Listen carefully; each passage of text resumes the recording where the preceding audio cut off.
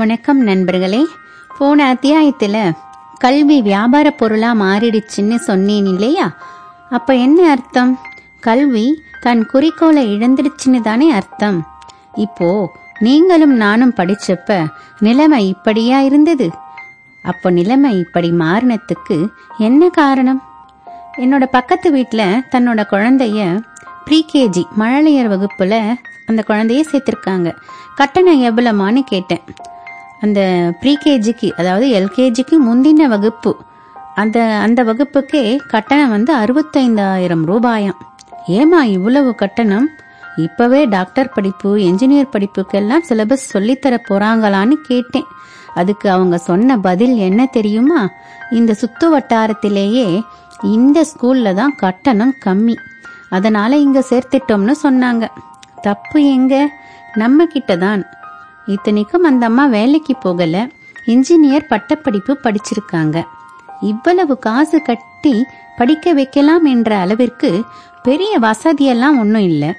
இவங்க மட்டும் இல்லைங்க, நிறைய குடும்பங்கள் இப்படித்தான் கஷ்டப்படுறாங்க.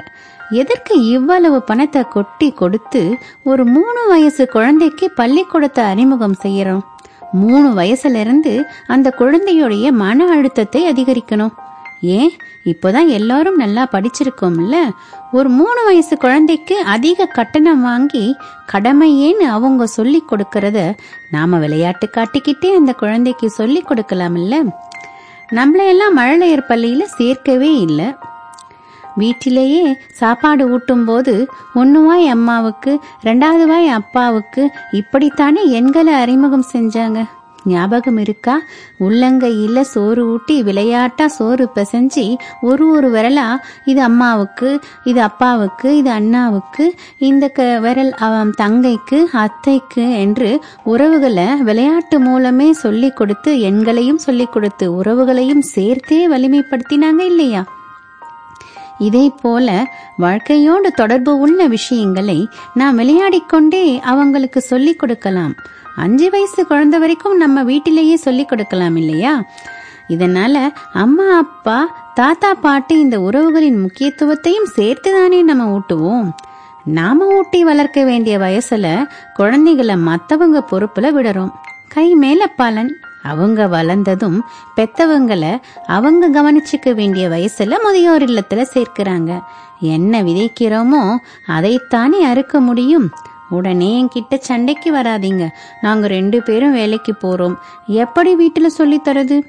இதுக்குத்தான் தாத்தா பாட்டியே முதியோர் இல்லத்துல சேர்க்காம நம்ம வீட்டிலேயே வச்சுக்கணும். சரி, வேலைக்கு போற அம்மா மட்டும் இல்ல, வீட்டுல இருக்கிற அம்மாவும் வீட்டுல சொல்லி தரதில்லையே. என்ன காரணம்?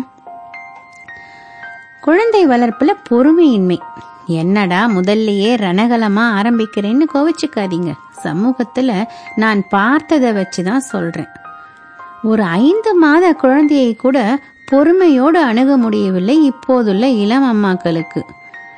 குழந்தைகளோட மனசுலையும் இந்த பள்ளிக்கூடத்துல, இந்த மீடியத்துல படிச்சாதான் டக்குன்னு 3வது படிநிலைக்கு போக முடியும்ன்ற மாதிரியான எண்ணத்தை பெத்தவங்களே ஏற்படுத்துறது. ஒரு 2 நாள் ஸ்கூல் லீவு விட்டா கூட பிள்ளைங்களை சமாளிக்க முடியலன்னு ஒரே கூப்பாடு. குடும்ப பெருமையே பள்ளிக்கூட பேரில் தான் இருக்கிறதுன்ற நினைக்கிறது. ஒருத்தருக்கு உறவினர்களுக்குள்ள, நண்பர்களுக்குள்ள போட்டி. நீ அவ்வளவு ஃபீஸ் கட்டுற பள்ளிக்கூடத்துல பிள்ளைய சேர்த்திருக்கியா, நான் பாரு அதை விட பெரிய பள்ளிக்கூடத்துல என் பிள்ளைய சேர்க்கணும்ன்றது. அந்த மாதிரி அப்படி அதுல போட்டி போட நினைக்கிறது. தம் பிள்ளைங்களை பஸ்ல ஏத்தி விட்டு டாட்டா காட்டிட்டு வரதுல அம்மாக்களுக்கெல்லாம் அப்படி ஒரு பெருமை. இத காரணமா வச்சு வீட்டுல இருந்து கொஞ்சம் ரிலாக்ஸ்டா வெளியே வரலாம் இல்லையா? அதுக்காக இவ்வளவு கட்டணமா? சொந்தக்காரங்க கிட்ட என் பசங்க இன்டர்நேஷனல் ஸ்கூல்ல படிக்கிறாங்கன்னு சொல்லணும் இல்ல, அதுக்காக. அடுத்தது முக்கியமான காரணம் பயம். இந்த ஸ்கூல்ல படிக்க வைக்கலன்னா தம் பிள்ளைகள் வாழ்க்கையில முன்னேறவே முடியாது அப்படின்னு பெத்தவங்களுக்கு இருக்கிற பயம். இது எதை காட்டுது? பெத்தவங்களுக்கு தங்கள் மேலேயே எந்த நம்பிக்கையும் இல்லாததை காட்டுது. ஒரு நல்ல பிராண்டட் ஸ்கூல்ல சேர்க்கறதுனாலேயே தம் பிள்ளைங்க வாழ்க்கையில ஒரு நல்ல வேலைக்கு போயிடுவாங்கன்ற நம்பிக்கை. 3 வயசுலேயே 3வது படிநிலைக்கு ஏறுவதற்கான பயிற்சி. அடுத்தது அரசாங்க பள்ளிகளின் மேலே நம்பிக்கையின்மை. இதுக்கு பெத்தவங்களை மட்டும் நம்ம தப்பு சொல்ல முடியாது, நிறைய காரணங்கள் இருக்கு. இதை பத்தி நம்ம தனியா அடுத்த ஒரு அத்தியாயத்துல பேசிக்கலாம். அடுத்ததா ஆங்கிலம் ஒரு தொடர்பு மொழி, அவ்வளவுதான். ஆனா தாய்மொழியில படிச்சா மட்டும்தான் சரியான பொருளை மனசுல உள்வாங்க முடியும். ஆனா ஆங்கில மீடியத்துல படிக்கிறவங்க மட்டுமே சாதிக்க முடியும் என்கின்ற மனோபாவத்தை பெத்தவங்களை பிள்ளைங்களுக்கு சொல்றாங்க.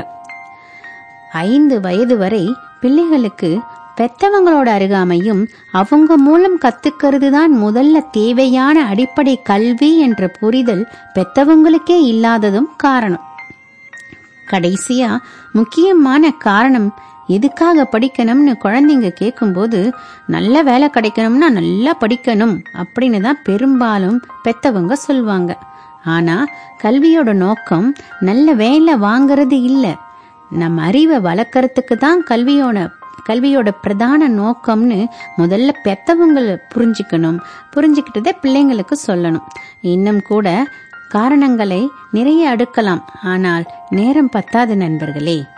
இப்போ இந்த காரணங்களை எல்லாம் தனக்கு சாதகமா மாத்திக்கிட்டவங்க என்ன செஞ்சாங்க? கல்விக்கூடங்களா செயல்பட்டத கல்வி நிறுவனங்களா மாத்திட்டாங்க. நிறுவனங்கள்னா லாப நோக்கல எங்கனும் இல்ல. அப்போ கல்வியை வியாபாரமா பண்ணாத்தானே லாபம் கிடைக்கும். லாபம்தான் நோக்கம்னா அப்போ கல்வி தன் உன்னதமான குறிக்கோளை இழந்துடுச்சுன்னு தானே அர்த்தம். சரிதானே நண்பர்களே? அடுத்த வாரம் எதற்கு வருமானம் ஈட்டுகிறோம் என்ற அடிப்படையில் இருந்து எப்படி விலகி இருக்கிறோம் என்பதை குறித்து பேசலாமா? உங்கள் கருத்துக்களையும் பகிர்ந்து கொள்ளுங்களேன். அடுத்த வாரம் மீண்டும் அடுத்த அத்தியாயத்தில் சந்திக்கலாம். நன்றி, வணக்கம்.